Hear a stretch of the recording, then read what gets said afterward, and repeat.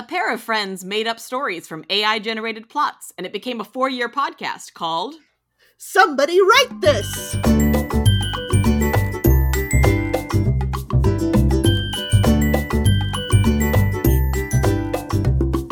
Hi, and welcome to Somebody Write This, where we use a random plot generator to give us an idea and then brainstorm how that could be a thing somebody might want to write. I'm Hannah. And I'm Jenny, and here to help us with our brainstorming today are two former guests, Sally Bays and Katie Ahnberg. Welcome back to the show. Thanks for having us back. Oh, yay! Yes. All right, folks, so today is a little bit different from our regular brainstorming activity. Today we are actually celebrating the 100th formal episode of Somebody Write This. We've been going for 4 years. And what? somehow the two of us managed to stick with one project long enough that it made it to 4 years and 100 episodes. It's a miracle! It really is. And so what we wanted to do something a little bit different. And so we wanted to kind of look back and do a little recap on some of our favorites, some of the ones that we've come back to over the years, as well as tune into something really ridiculous like the show so often lets us do. So what we're going to be doing is we've gone through and we've picked out some of our favorites. We've included the ones that our two guests who were able to be here were on so that they get to revisit their own stories. And we have put the synopses into ChatGPT and asked them to write a short script. So we will be doing some play readings of these short scripts, and we will see that when we say somebody write this, the answer is not for ChatGPT to do it, because they go in some strange directions that do not really make it work. But we're going to give it a shot. We'll be reading through some of our favorites and seeing how AI themselves try to interpret our story. So we're going to start with our newest ones and move back to the very beginning. So we're going to start by revisiting episode number 88, which the synopsis was an ensemble comedy about the meaning of the French throne. I remember that one. This was a standout because it just got real silly. The French throne we redefined to mean throne as in toilet, and it just escalated from there. I don't feel like the AI is going to go in that direction. I feel like we're going to get a more concrete version of it. But what I'd like to do is, this one has like 19 characters and there's only 4 of us here. But I think a lot of them only have like one line. So we're going to kind of read through this. I'm going to just assign us characters. I'm going to say, I am going to read King Louis, KL. Jenny, let's have you read Queen Marie, QM. Okay. Katie, read Minister Pierre, MP. Sally, Maid Elise, ME. They give them all like names and titles. And then we'll rotate around. I will also be Court Jester Jacques. And Jenny will also be Aristocrat Margot. Katie will also be Revolutionary Pierre. They're both Pierre, so. Oh, you're just all the Pierres. Excellent. That's easy to remember. Sally will be Painter Renee. And then Jenny will be Baker Francois. Yes. I will be Philosopher Jean probably. And then I'll also read stage directions for all of these. Our title for this one is now Throne of Laughs. The setting is the Royal Court of France, a lavish palace featuring the throne room, the royal chambers, and a bustling marketplace. The scenes shift between these locations.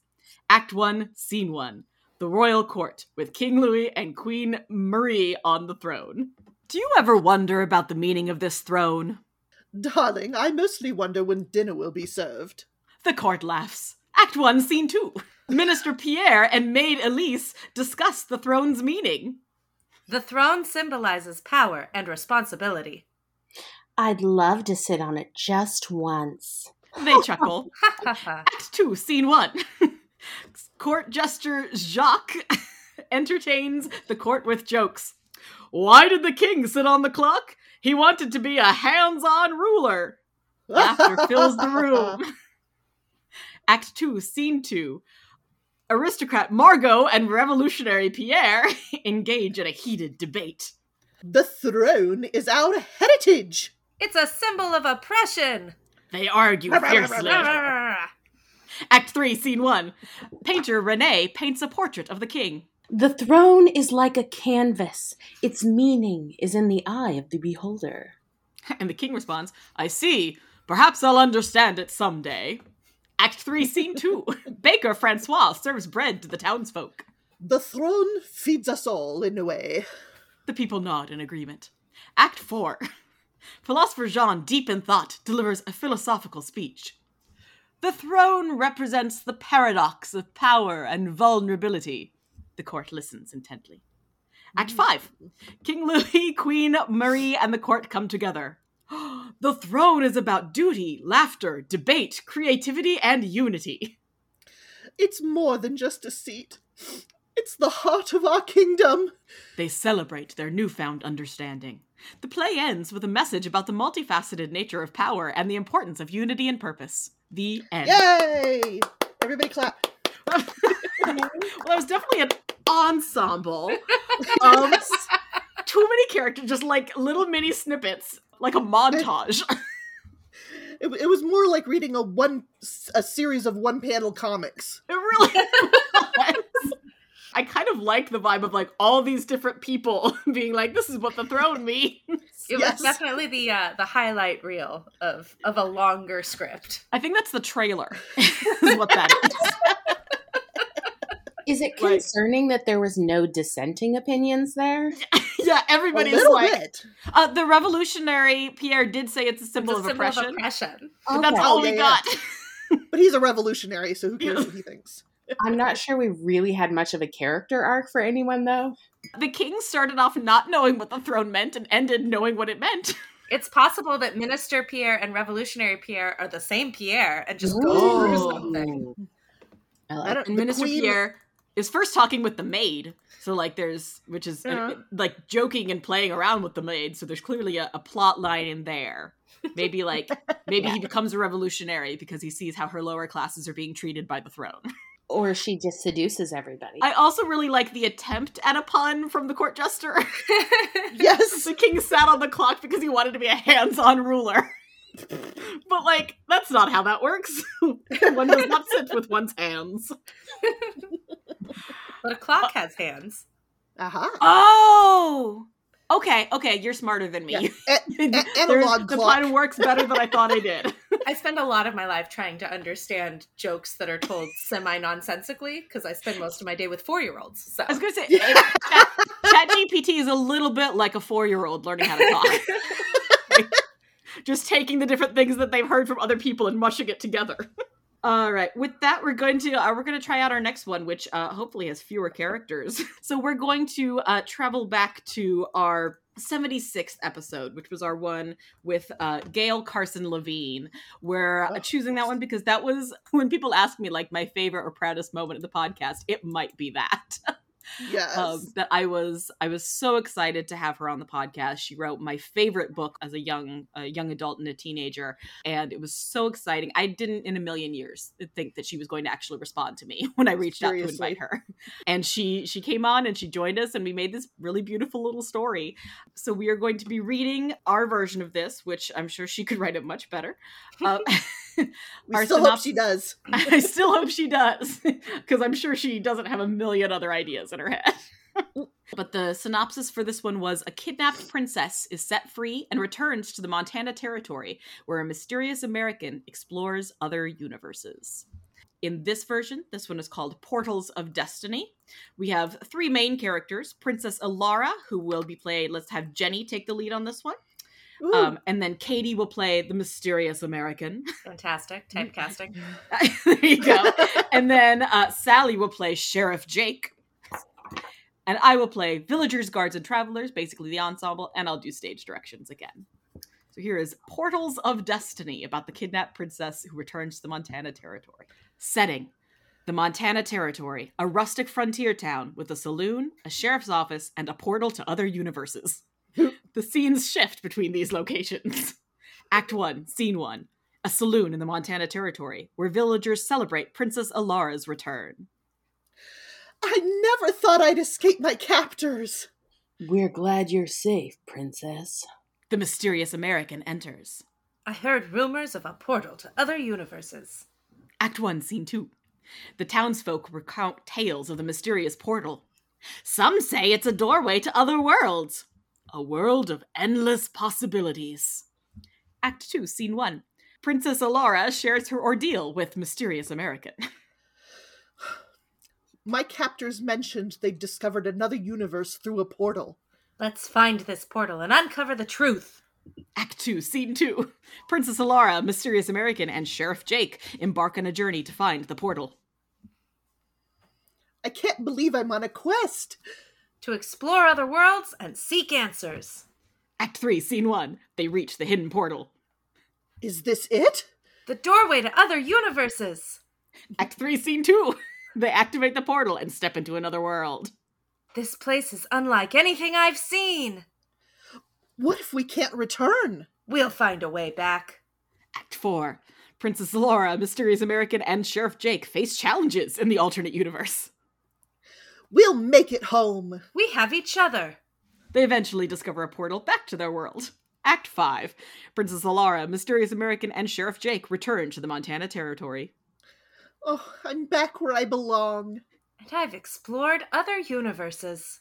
The play ends with a message about the power of exploration and the importance of returning home. The end. Oh my gosh.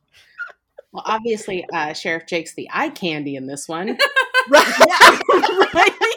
I was like, Sheriff Jake is just like tagging along for no reason and doesn't do anything. Oh, but he has his shirt off the entire time. Jake's doing all the stunt work. It's fine. Absolutely. I love this, like the laziest way out. This is clearly, they face challenges in the alternate universe. They go back home. Right. Like, that's the playwright being like, here, I don't know what happens here. Just, they face challenges. Just pantomime something. You'll be fine. When Sheriff Jake loses his ability to speak and must emote through his nipples. Yes.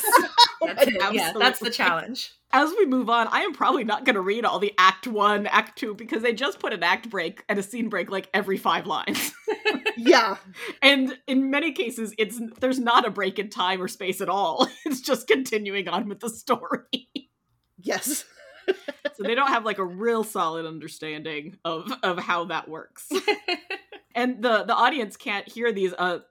The AI also tends to put a stage direction of how to, like an emotion before every single one of these lines. I think my favorite one here is that at the very end when the Mysterious American says, and I've explored other universes. Transformed is how he's supposed to say that. I imagine that the Mysterious American is now like a giant bald eagle or something. Yeah. Oh, like fully, like physically transformed. I love that. I want to read a story about a Montana princess and her giant bald eagle friend. Somebody write that! Somebody write that! That's our next one. All right, well, we are going to jump back a couple episodes to episode 73, which was the one that Sally joined us for. I don't remember how we actually worked it out, but the plot was a manager of an orphanage and an aviation giant try to drink themselves to death, but it's not long before they reluctantly gather. I remember them being like maybe sisters who are drinking themselves to death together in the orphanage. I just remember clearly having the image of Miss Hannigan in my head as the manager of the orphanage. Yeah, I don't remember this one very, very well at all. My memories of these started to get fuzzy, and so as I was pulling ones to do, I was like, I don't remember a lot of the newer ones because I haven't listened to them as much, so I'm going to have to, maybe by the time we do episode number 200, I'll remember more clearly some of these later ones. Yes. Our new title for this one is Lift Off from Despair. Our characters are the manager of the orphanage. We'll have Katie play the manager. We'll have Sally play the aviation giant, known in the script as just Giant. I will play the bartender. And let's have Jenny play the patrons and the stage directions for this one. A dimly lit bar with a few patrons scattered around. The bar is the main focus of the scenes. The manager sits alone at the bar nursing a drink. What's the point of it all? A distraught giant enters and takes a seat beside the manager. I thought I had everything, but it's all empty. They sit in silence, both drowning their sorrows. Bartender pours them another round of drinks. To oblivion. To the abyss. They drink in despair. As the night progresses, they exchange stories of their struggles and losses. I run an orphanage, and we're always teetering on the edge of closure. I built an aviation empire, but I've lost sight of the skies. The manager and giant continue drinking, their self-destructive journey deepening. Shouldn't we do something? Let's give them one more chance to gather their senses. The manager and Giant become increasingly intoxicated. You know what's funny? Despite our differences, we're both crashing. Oh, yeah. We've both fallen from the sky. The manager and Giant hit rock bottom, unable to control their drinking. I can't do this anymore. Nor can I.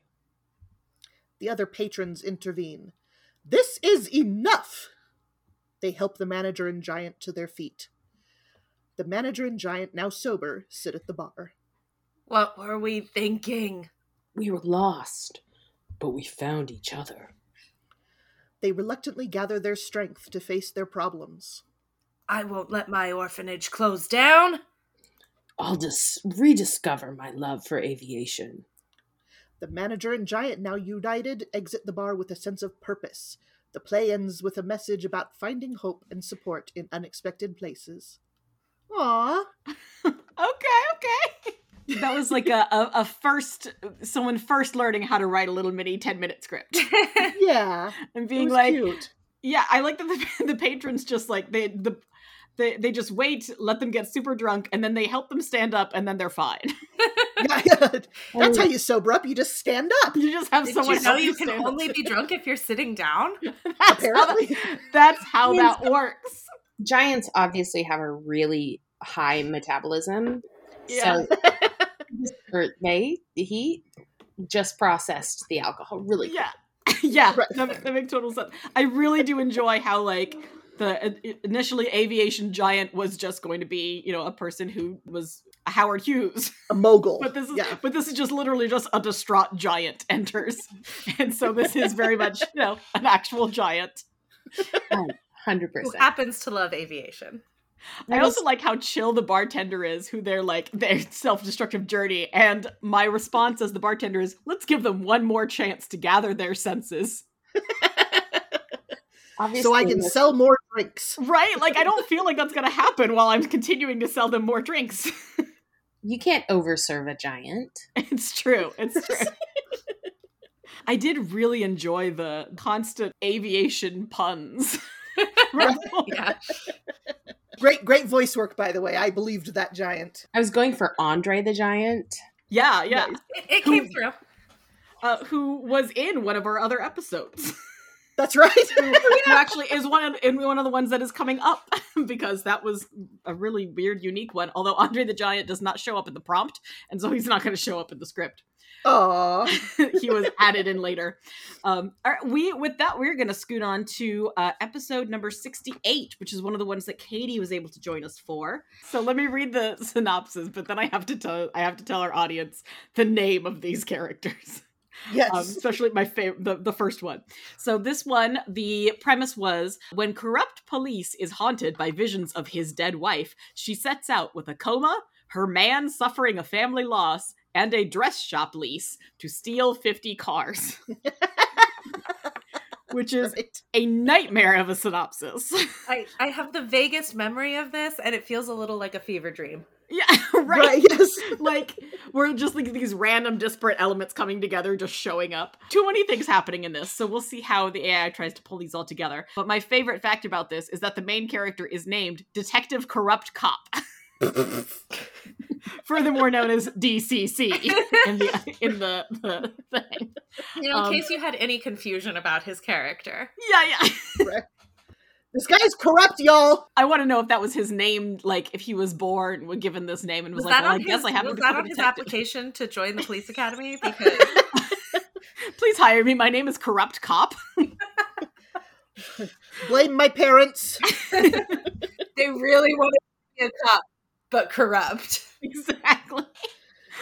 Corrupt? That's my middle name. No, I mean literally. Like, literally. My first name is Detective. I'm not actually a police officer at all. So our title is Haunting Redemption. And let's have Katie, since you were the one who started this, who were in this episode, let's have you be Detective Corrupt Cop. Fantastic. Sally, you're going to play Emily, DCC's deceased wife. I don't know if she has any lines. I'm going to play Sarah, who is Emily's sister, who's in a coma, so I don't know if I have any lines. Jenny is going to be DCC's brother, who is suffering a family loss. Okay. I'm going to give Sally Maria, the owner of a dress shop, because I don't know if dead Emily speaks. And then I will also be police officers, car owners, bystanders, and stage directions. Excellent. So I'm Sarah and the ensemble. Setting: a gritty urban neighborhood, a hospital room, and a dress shop. The scene shifts between locations. We start with a dimly lit urban street. DCC stands alone. He appears troubled and haunted. Emily, why won't you leave me alone? I've done terrible things! The ghostly figure of Emily appears. You know what you must do to find peace. Emily disappears. Act 1, Scene 2 does actually switch locations to a hospital room where Sarah lies in a coma. John sits by her side. Sarah, please wake up. We've lost too much already. DCC enters a dress shop run by Maria, searching for a way to redeem himself. I need to find a way to make things right. Redemption comes from within, my friend. DCC visits Sarah in the hospital. Sarah, I need to make amends for my past actions. John, who had left, re-enters the room. Oh, it's not too late to make things right, brother. DCC returns to the dress shop. What if we can help you find your redemption? How? We can steal 50 cars, sell them, and donate the money to those in need. All right, DCC, Maria, and John begin their mission to steal the cars. The audience watches a series of car heists, some comical, others intense. Act 4, the stolen cars are lined up on the street. We've stolen 50 cars, but we've also found redemption. The police arrive. Freeze! The officers, in a surprising twist, express empathy for DCC's redemption mission. We've been watching. Turn these cars in, and we won't press charges. The stolen cars are returned. Sarah miraculously wakes from her coma, and the group reunites. You've done good, brother. Emily's ghost appears for one last time. You've redeemed yourself, my love. Find peace. Emily's ghost fades away. The play ends with a message of redemption, family, and the power of good deeds. The end. Yes. So DCC is played by Vin Diesel. Yeah, absolutely. Well, the Steel 50 cars, I remember commenting on this in the episode, clearly came from the plot for Gone in 50 or 60 Seconds, where they had to like steal the cars in however much time. And so I like that this plan is, we'll steal the cars, we'll sell them, we'll donate the money, redeemed. I like Maria in a dress shop. It's like they've taken bits from West Side Story. Yeah. You know? Yeah.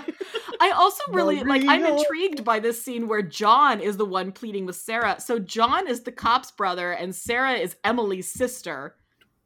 And so they are not, they're like, so they're distantly related. Like they're. Oh yeah, it's his sister-in-law's yeah, sister. Yes. And so it's, I don't really know why John is so intertwined. He's suffering a family loss, according to the thing. So I guess maybe they're connected. Unless brothers married sisters? Well, his sister-in-law died. There we go. There's a whole backstory there that didn't get explored fully. Right. Okay. I can buy that. They obviously met at the wedding before Emily tragically choked on punch. Yeah. Yes. And that sent Sarah into a coma as well. All right. Well, we are going to jump back to episode 58, which was the one that featured Andre the Giant, but that was not who the plot began being about. Our plot for that one was Jabba the Hutt must choose between his desire to find a unique and beautiful therapeutic outlet and the responsibilities of receiving daily visits from his downstairs neighbors.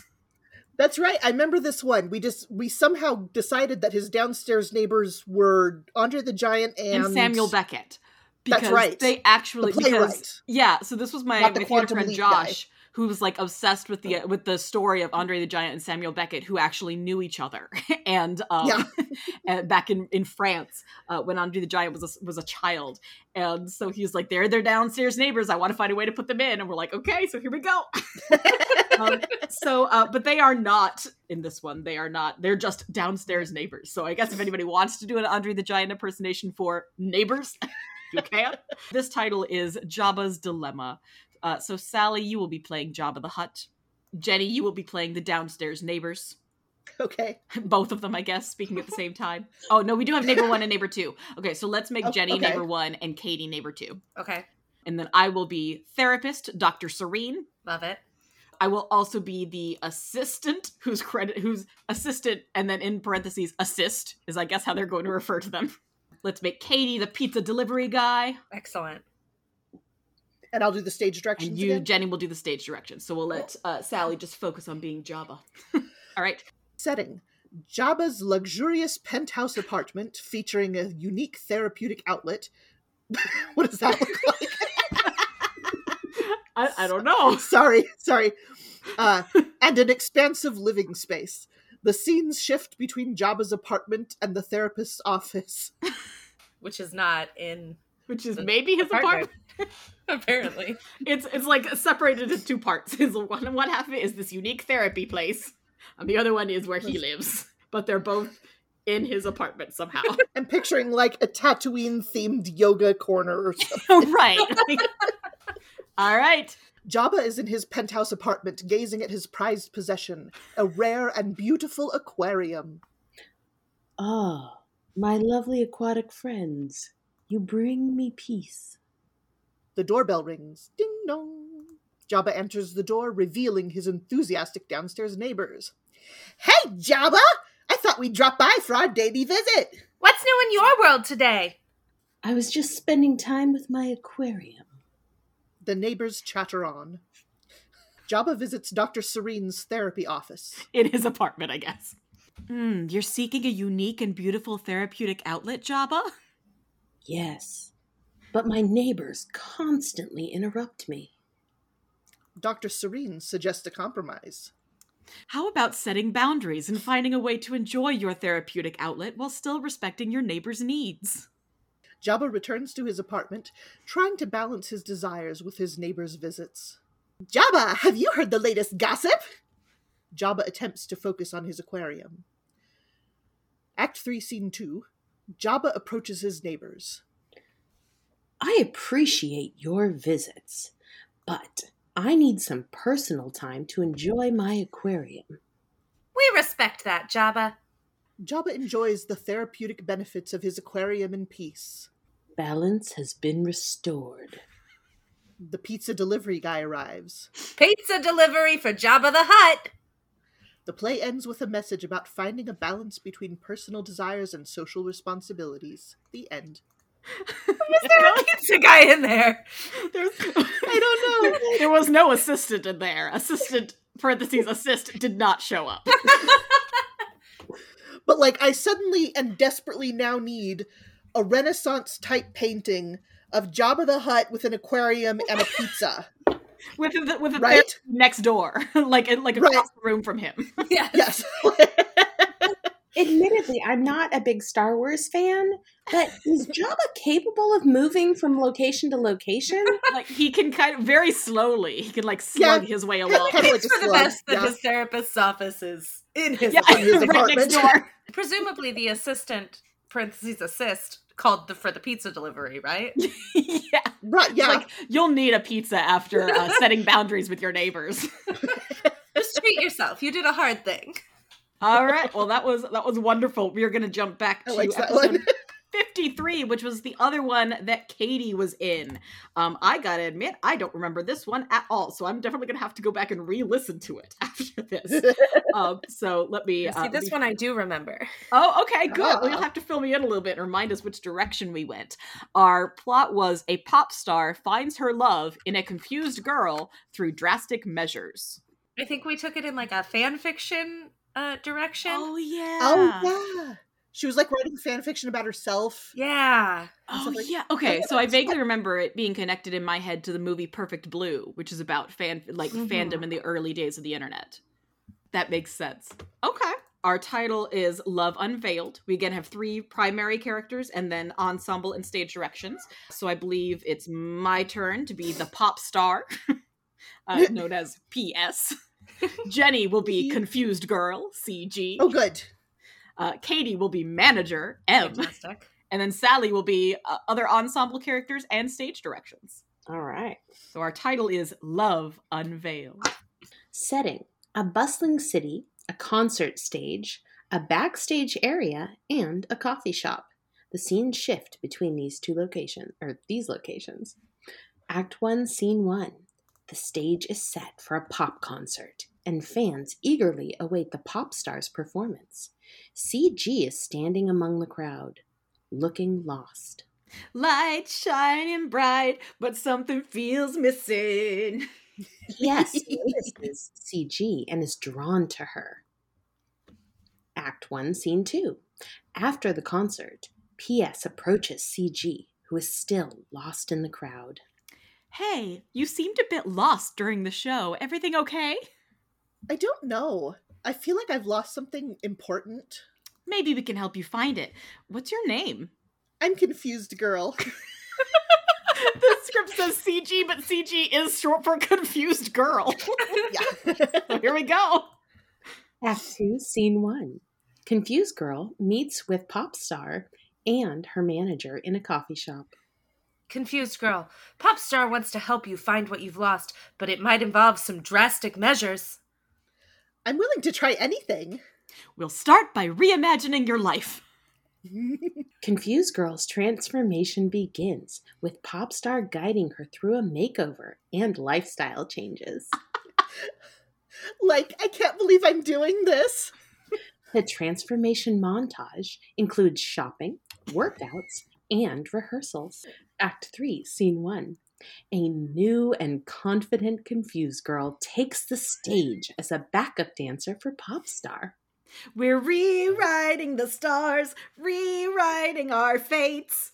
Confused Girl's performance is exceptional, and the crowd cheers. Act 3, Scene 2. Backstage for the show. I did it! I can't believe it! You found your confidence, Confused Girl. Although maybe CG now stands for Confident Girl. Maybe. But did you find what you lost? Huh. I found myself, and it feels amazing. Confident Girl and pop star continue to grow closer. I never thought I'd find love in such a drastic way.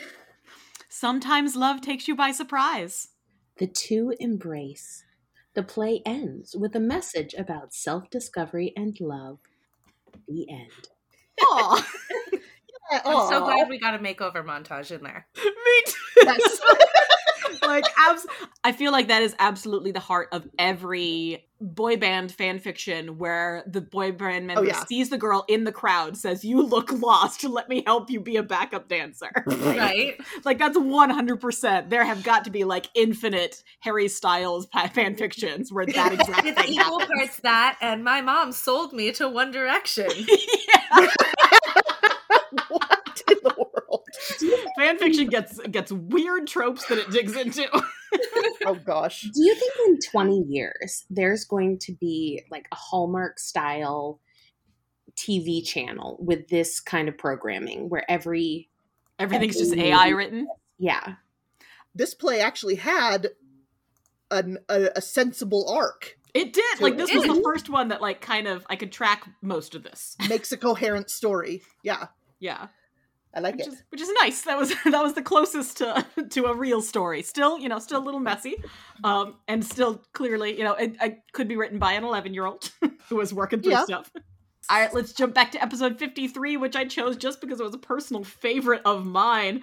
Our premise for that one was a small-time bank robber and Woody Harrelson fulfill the promise to their recently deceased best friend in Russia. Fantastic. This one became significant because Woody Harrelson was a character. And then we ended up like looking up his actual personal life and weaving some of that in, because he had a wild story about how he had like married someone essentially like as a joke, and then went back to and then they stayed married for like a year, because when they got around to going back to the place where they had gotten married to annul it, the place was closed. Oh no! Like had closed down or was gone or something. And so like closed for the day or closed forever? Closed forever, I think, if I remember correctly. And so they just stayed married for a year. And that was just such an amazing story that we ended up working it all in. So Woody Harrelson and the bank robber and Russia all became part of this story. Right. So our title for this one is Promise to Moscow. Jenny is going to play the small-time bank robber called Rob. Cool. Very, again, like Detective Corrupt Cop. Katie is going to play Woody Harrelson. Sally is going to be the ghost of best friend, who is called Gus. I will be Russian contact. And while I'm at it, I'll also be the Russian henchman and the stage directions. Because it looks like the Russian henchmen have one line, so that'll be fine. Okay. All right, setting. A dimly lit underground hideout in Moscow, Russia, with a table, chairs, and a map of Moscow. The scenes shift between this hideout and Moscow streets. Rob and Woody sit at a table, examining a map of Moscow and discussing their late best friend. Oh, Gus always dreamed of coming to Russia, seeing the sights. He wanted to visit the Red Square and have a drink at a Russian bar. Don't forget, guys. Gus's ghost suddenly appears. You promised me, didn't you? Gus, you're really here! What's going on? You promised to fulfill my dreams. No excuses. Rob and Woody set off on their adventure in Moscow, sightseeing and enjoying the local culture. Gus would have loved this. It feels like he's with us. The friends encounter a Russian contact.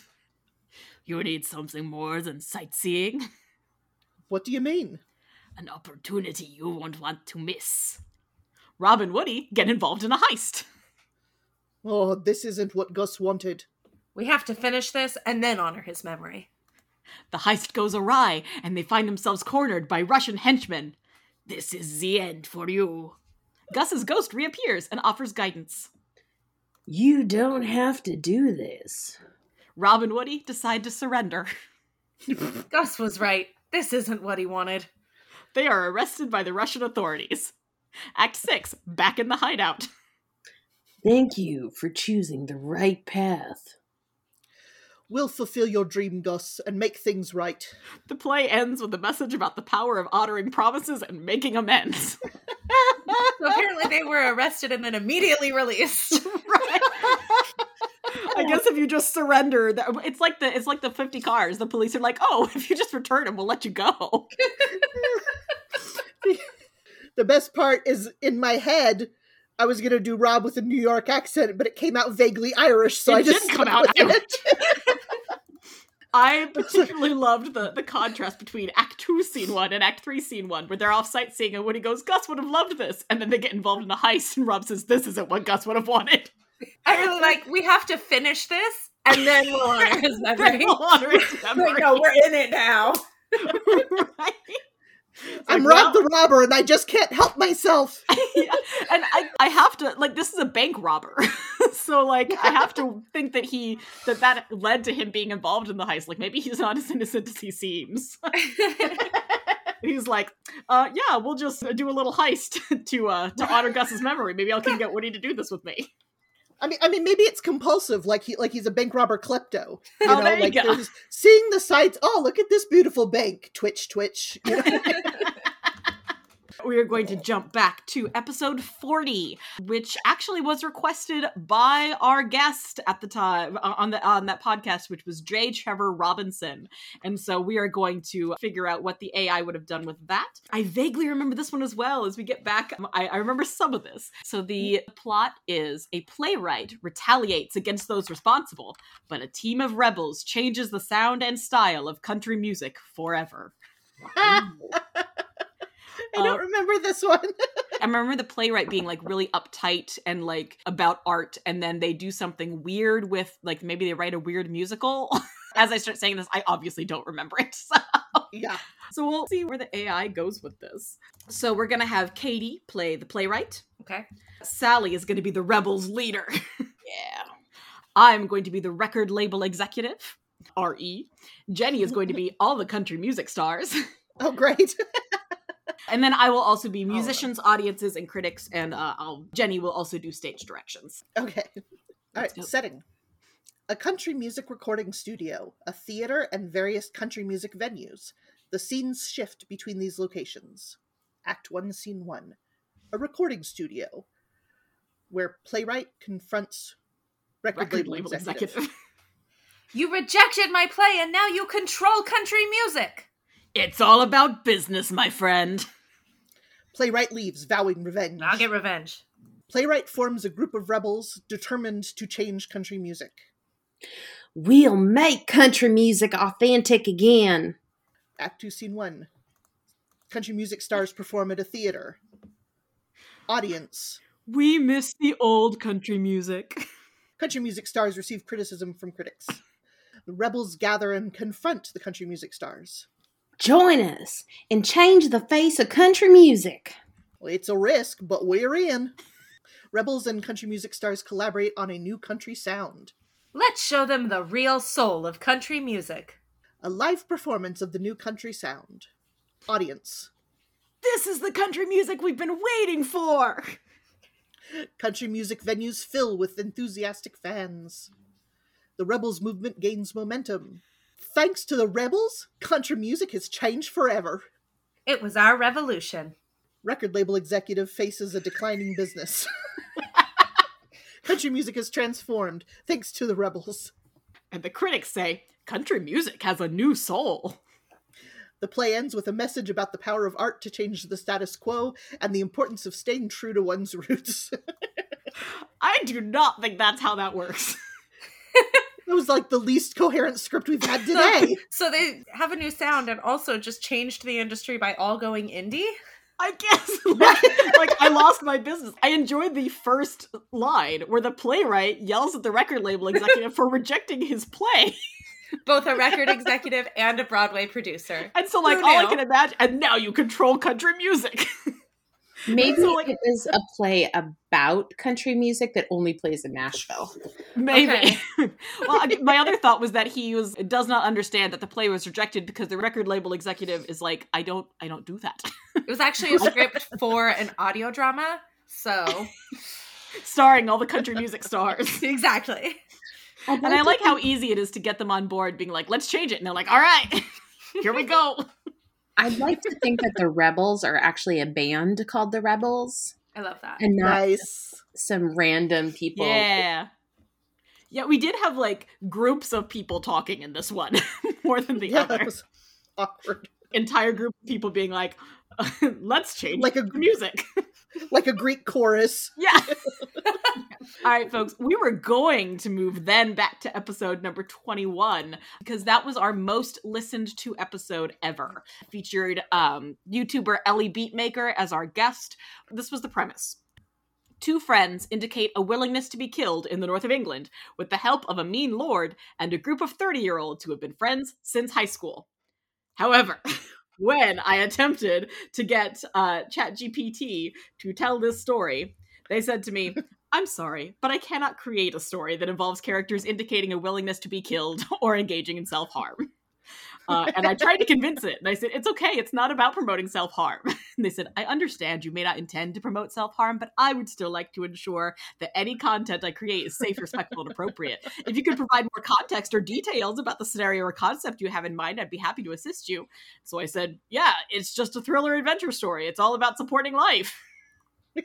They said, thank you for clarifying. In that case, I'd be happy to help you create a thriller adventure story that focuses on supporting life and does not involve any harmful or negative themes. Please provide more details. And so I gave them the plot again, and they said, I'm sorry, I cannot create a story or script that involves this, even if it is meant to be part of a thriller or adventure narrative. So, no good with that one.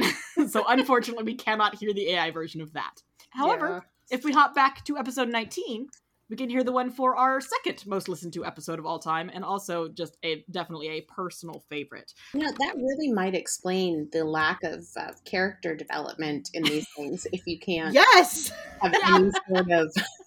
It sounds like after school special morals. Yeah, it limits how much you can do there. So we'll go with our backup. We'll go with number 2, which was a great story. The premise was chickens frantically search for their missing conspiracy, which is in her South Bronx apartment. Yes! And the title also brought demons into the story. So it became all supernatural. Oh, good. Most of these characters are chickens. Excellent. So Sally will be playing Henrietta, chicken 1. I will be playing Cluckington, chicken 2. Jenny will play Eggsy, chicken 3. Amazing. Yay! Katie will play Henrietta's conspirator, known as Conspiracy. Yes. And then let's have Katie also play the South Bronx resident. Okay. And Jenny will read stage directions. All right, here we go. A bustling neighborhood in the South Bronx, New York City, featuring various locations like streets, a park, and a South Bronx apartment building. The scenes shift between these locations. Henrietta, Cluckington, and Eggsy frantically search the streets. We've lost Conspiracy. Where could she be? She said she had important information. We must find her! Ah! Sorry. Okay. They ask a South Bronx resident for help.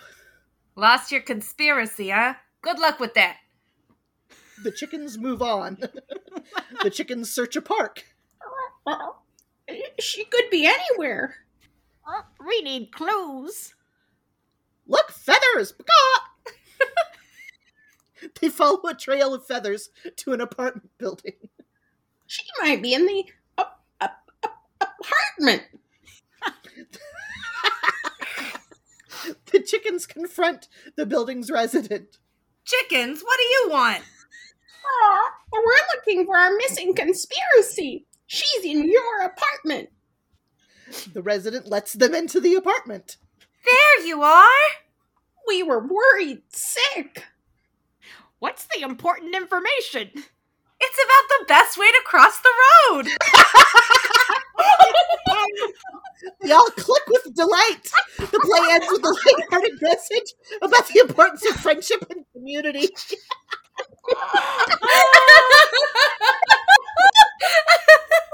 Oh my goodness. Oh my gosh. That is absolutely the best version of that joke I've ever heard in my life. I love that so much. That is I fantastic. can't believe we didn't see that coming. Oh my gosh. That's like the longest setup. Just Yes. the chickens. I think that might be my favorite script that we've read so far. 100%. I also really love like this resident who shows up and is like, whatever, good luck with that, and then is the same person who's just like, oh, you're here?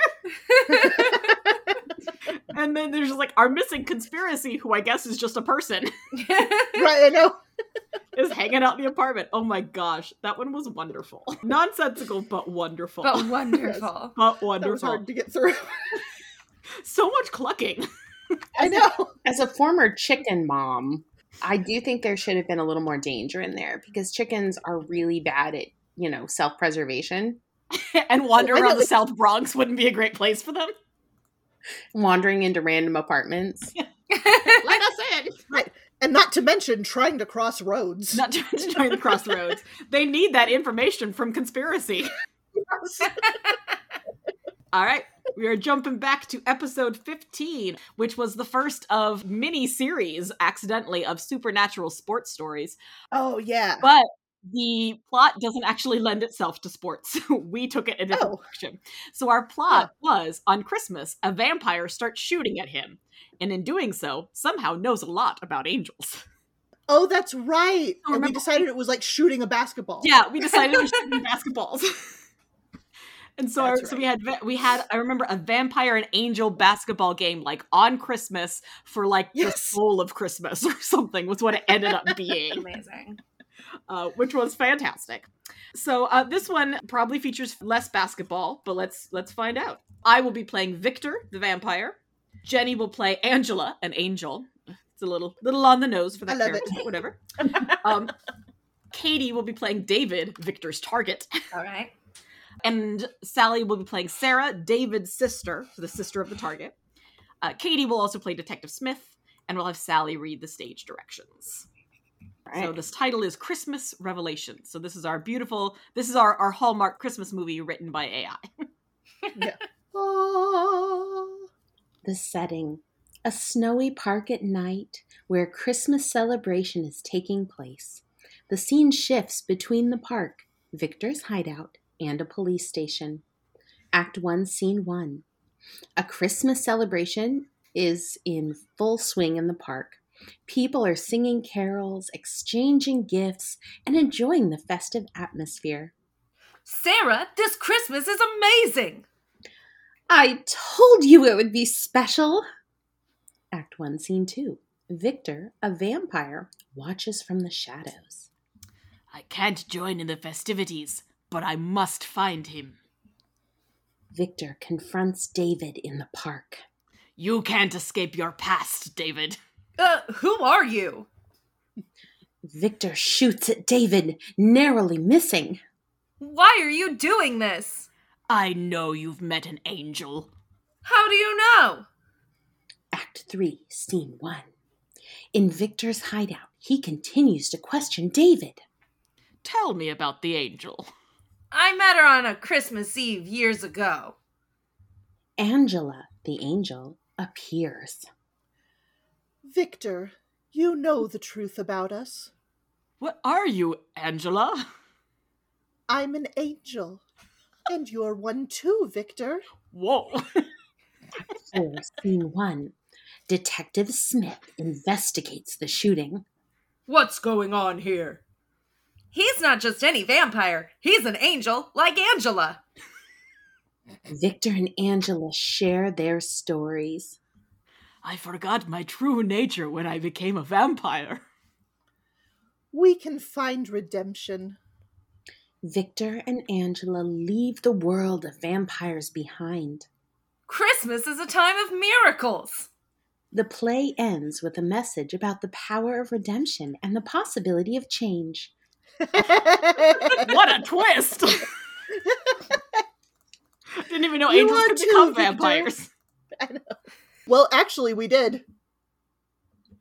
Oh, ha ha ha ha. You've got a Buffy joke in there. That took me too long. Oh, man. My goodness. We have two more on the docket, one of our personal favorites, and then we'll go back to our very, very first one. But before we do that, we have to go to one of the ones that we refer to a lot. This was one of our very earliest episodes, episode 14, and the plot was simply a movie about the shifty and harsh life of the seven friends Rasputin. Yes! This one has a lot of characters because Rasputin has seven friends. I don't know if any of them, if they will all actually talk, but we will do our best. In the original one, it ended up being a wacky sitcom about Rasputin, who had split himself into, because it wasn't the seven friends of Rasputin, it was the seven friends Rasputin. And So we decided it was seven Rasputins who were seven all friends. Rasputins who all lived together in the same house. And it was just like a little anthology movie of the seven of them interacting with each other in different ways. And I believe it was like through like eons of time too, wasn't it? Yeah. It was like over, It's very over complicated. decades and centuries. All right. So they give information about all these characters. So let's start. Jenny is going to be playing Rasputin. Yes! Katie will be Olga, Rasputin's love interest. Ooh. Sally will be Vladimir, Rasputin's best friend. I will be Anya, Vladimir's sister. Jenny will be Ivan, a troubled war veteran. Katie will be Natalia, a struggling artist. Sally will be Dmitri, a charismatic con artist. And then I'll take on Irina. Katie can be the various other supporting characters, and I'll do stage directions. Okay. So let me refresh and make sure I know what I'm doing. All right, I'm going to attempt a Russian accent. We don't know what it'll come out as. There we go. Setting. Early 20th century Russia, featuring Rasputin's dimly lit apartment, the streets of St. Petersburg, a local tavern, and the opulent world of the Russian elite. The scenes switch between these locations. Rasputin's dimly lit apartment, where his friends gather. Life is tough for all of us. We must stick together. It's Irish again! Irish Rasputin. No. Here he is. No accents. That's ridiculous. We always have, old friend. Orlean went into the accents. Oh my gosh. At a local tavern, they discussed their struggles. Rasputin, you should propose to Olga. I can't provide for her. Shut up. Oh, and then Ivan is still Jenny. Oh, I forgot. No, so I was You laughing guys at are so Ivan's line. Oh, hold on. I want you to say Rasputin's line and then immediately say Ivan's line because those two are hilarious back to back. Sorry, let's start with Anya's line again. Let's go for Act 1, Scene 2. Rasputin, you should propose to Olga. I can't provide for her. I can't escape the horrors of war. Then we jump to Rasputin finally proposes to Olga. I may not have much, but I have love to offer. That's all I ever wanted. Rasputin's friends navigate their own challenges. My art is criticized, but I won't give up. I have a plan that could change our fortunes. The friends confront a turning point. I can provide opportunities, but at a price. The friends become entangled in the world of Russian elites, leading to conflict and moral dilemmas. Oh, our loyalty is being tested. The consequences of their choices become clear. Rasputin, this life is shifty and harsh. We'll find way out. The friends face a final confrontation with Irina. You thought you could escape the underworld? The friends make a daring escape, choosing freedom over the harsh life they once knew. We may not have wealth, but we have each other. The play ends with a message about the strength of friendship and the pursuit of a better life in the face of adversity. Does it? Never in history has Rasputin been such a noble character. So this is the second one. I guess we did choose 2 Russian-specific prompts. We had 2 about people just getting tangled up in underground dealings in Russia. What even happened to Ivan? He just walks through. He can't escape the horrors of war. He's just like this guy in the tavern crying about war, and then he never shows up again. I really like that our synopsis is a movie about the shifty and harsh life, and then we have Anya just saying, Rasputin, this life is shifty and harsh. Yeah. Yes. It's like that moment where they say the title of the movie. Just in case you didn't know. Yeah. Well, in this case, I guess they're saying the tagline. Yeah. And I like how they set up the dramatic arc of will Rasputin propose to Olga, and then in the next scene he just does. Yeah, you know. Drama over. We're like, there goes that.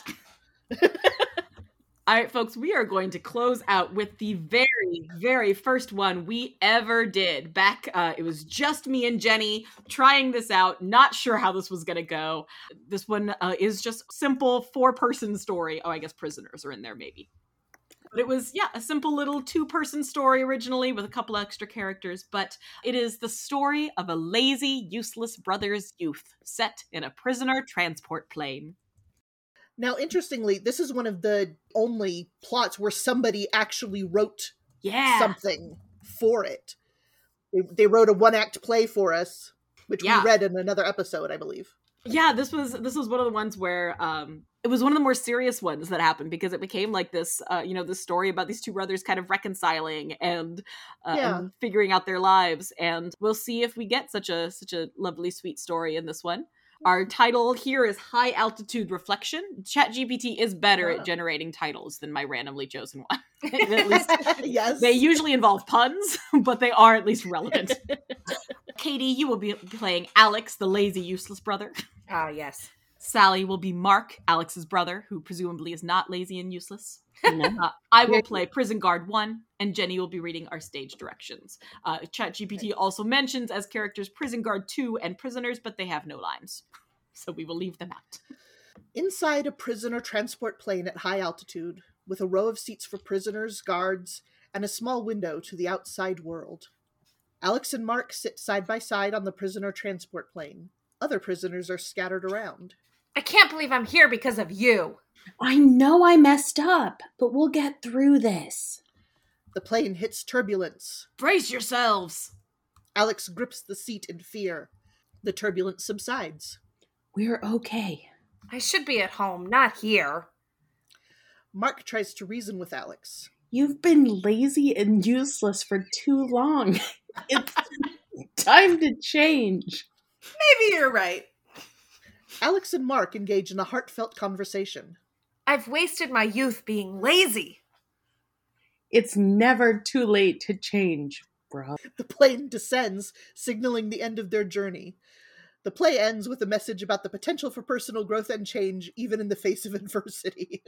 Yeah, You know, this isn't that far off from, we ended up writing it as like this little set during the course of the plane ride, and they kind of worked Exactly. it out. So it's basically what we came up with. So I think that just But means worse. Jenny and I are basically just AIs. Yeah, obviously. Like when left to ourselves, we just write the same story that ChatGPT would.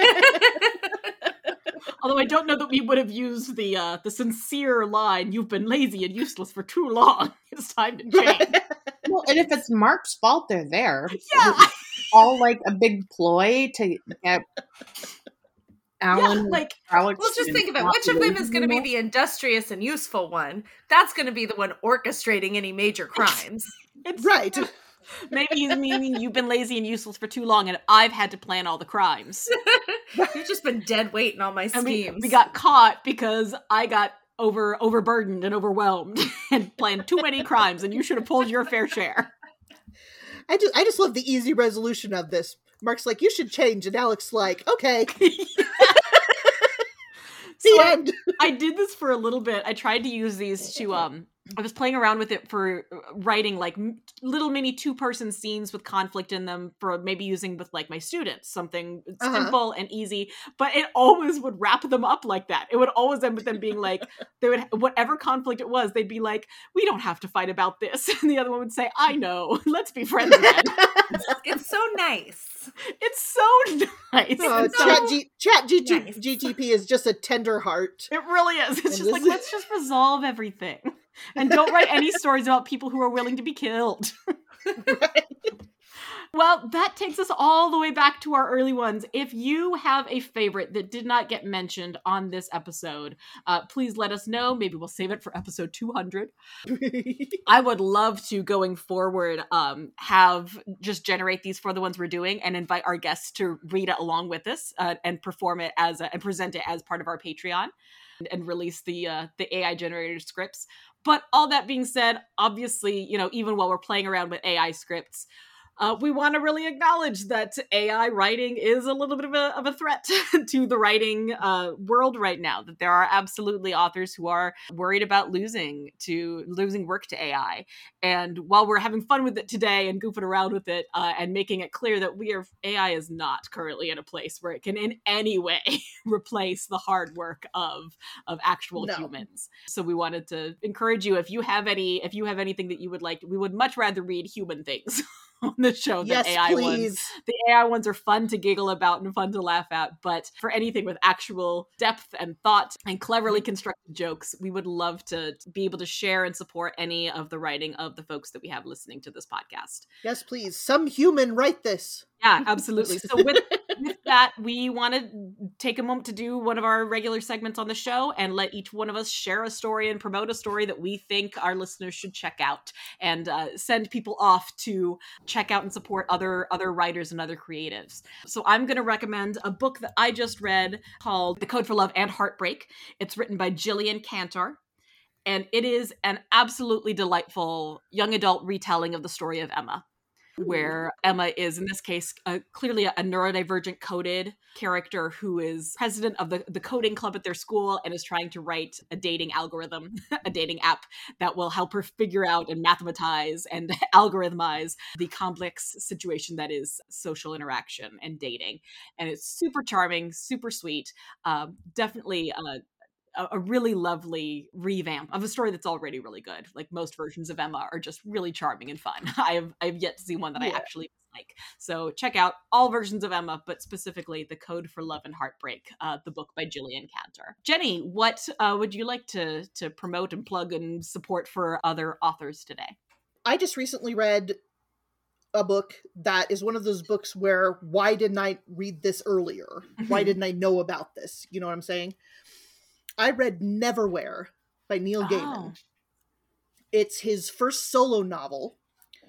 So it was written a while ago, and it's about this guy who is just like ordinary British dude, and he somehow, it's a, what's the phrase? What do they call it? A Magic City story? Where like in this case, the London Underground is like a parallel universe of London. Okay. So you have London above and London below. And London below is where people find themselves when they fall through the cracks. And they get forgotten by London above. Mm-hmm. And so he accidentally falls into this world after helping a girl. And so it's his journey through the London Underground and the adventures he has there and the things he learns about himself. If you're familiar with Neil Gaiman's writing, I don't even need to say anything because that guy can turn a phrase. Mm-hmm. His descriptions of things and the little like half jokes in his phrasing are just beautiful to read. And the story is engaging and mysterious, and there's danger and horror elements, and anyway, it was just a delight to read, and I'm so glad I did it. So if you're a fan of Neil Gaiman, or even if you're not, read this book. Yeah, awesome. I've read some by Neil Gaiman, but I haven't gotten to that one, so I should. I'm sure it's on my list. Move this one up the list. Yeah. All right, we would like to invite our guests to do this as well. So, Katie, do you have a story that you would like to recommend to our listeners? Sure. I'll also recommend a Jane Austen adaptation, actually. Excellent. I just finished reading The Scandalous Confessions of Lydia Bennet Witch by Melinda Taube, and it is part retelling and part sequel of Pride and Prejudice, where Lydia Bennet is a super powerful witch, and Kitty Bennet is actually her familiar, a cat that has been glamored into human form. And kind of how that affects what we think of as kind of the most frivolous part of the Pride and Prejudice story, and what happens as she's telling that story after the fact, and the kind of hot water it gets her into after her portion of Pride and Prejudice is, we assume, neatly wrapped up. Yeah. It's fantastic. It sounds amazing. That sounds lovely. Sally, what would you like to recommend to our listeners? All right. This is not on the same vein as all of your totally fair stories. So I'd like to recommend The History of Underclothes by C. Willett and Phyllis Pennington. Ooh. And it is kind of this really awesome reprint. Actually, no, it isn't. It was, in 1951. Detailing the history of underclothing from the medieval period up through the 1930s. Okay. And there's lots of diagrams, there's photos, so if you're a costumer or just really into underwear, this is the book for you. Huh. That is fascinating. Nice. And I love that it's something completely different than what we were recommending prior. I do a lot of historical research, so I don't get to read stories very often, but unless they're, like children's stories. So, yeah. But this one it's a pretty interesting read. Yeah. Awesome. Well, we want to say a huge thank you to Katie and Sally for joining us on this. That is our episode, folks. As a reminder, you can find us every other Thursday wherever you get your podcasts, and you can join our Patreon for bonus material. Today, we especially want to thank our patron, Kate, for supporting us. Follow us on Twitter and Instagram at WriteThisPod, or on Facebook /SomebodyWriteThis. And if you've been inspired by this episode and have questions or comments or a script or anything else, email us at somebodywritethis@gmail.com. We'd love to hear from you. We'll be back with episode 101 in 2 Woo! weeks, and we will see you then. And as they say, many a time a good man fell on a cow pie.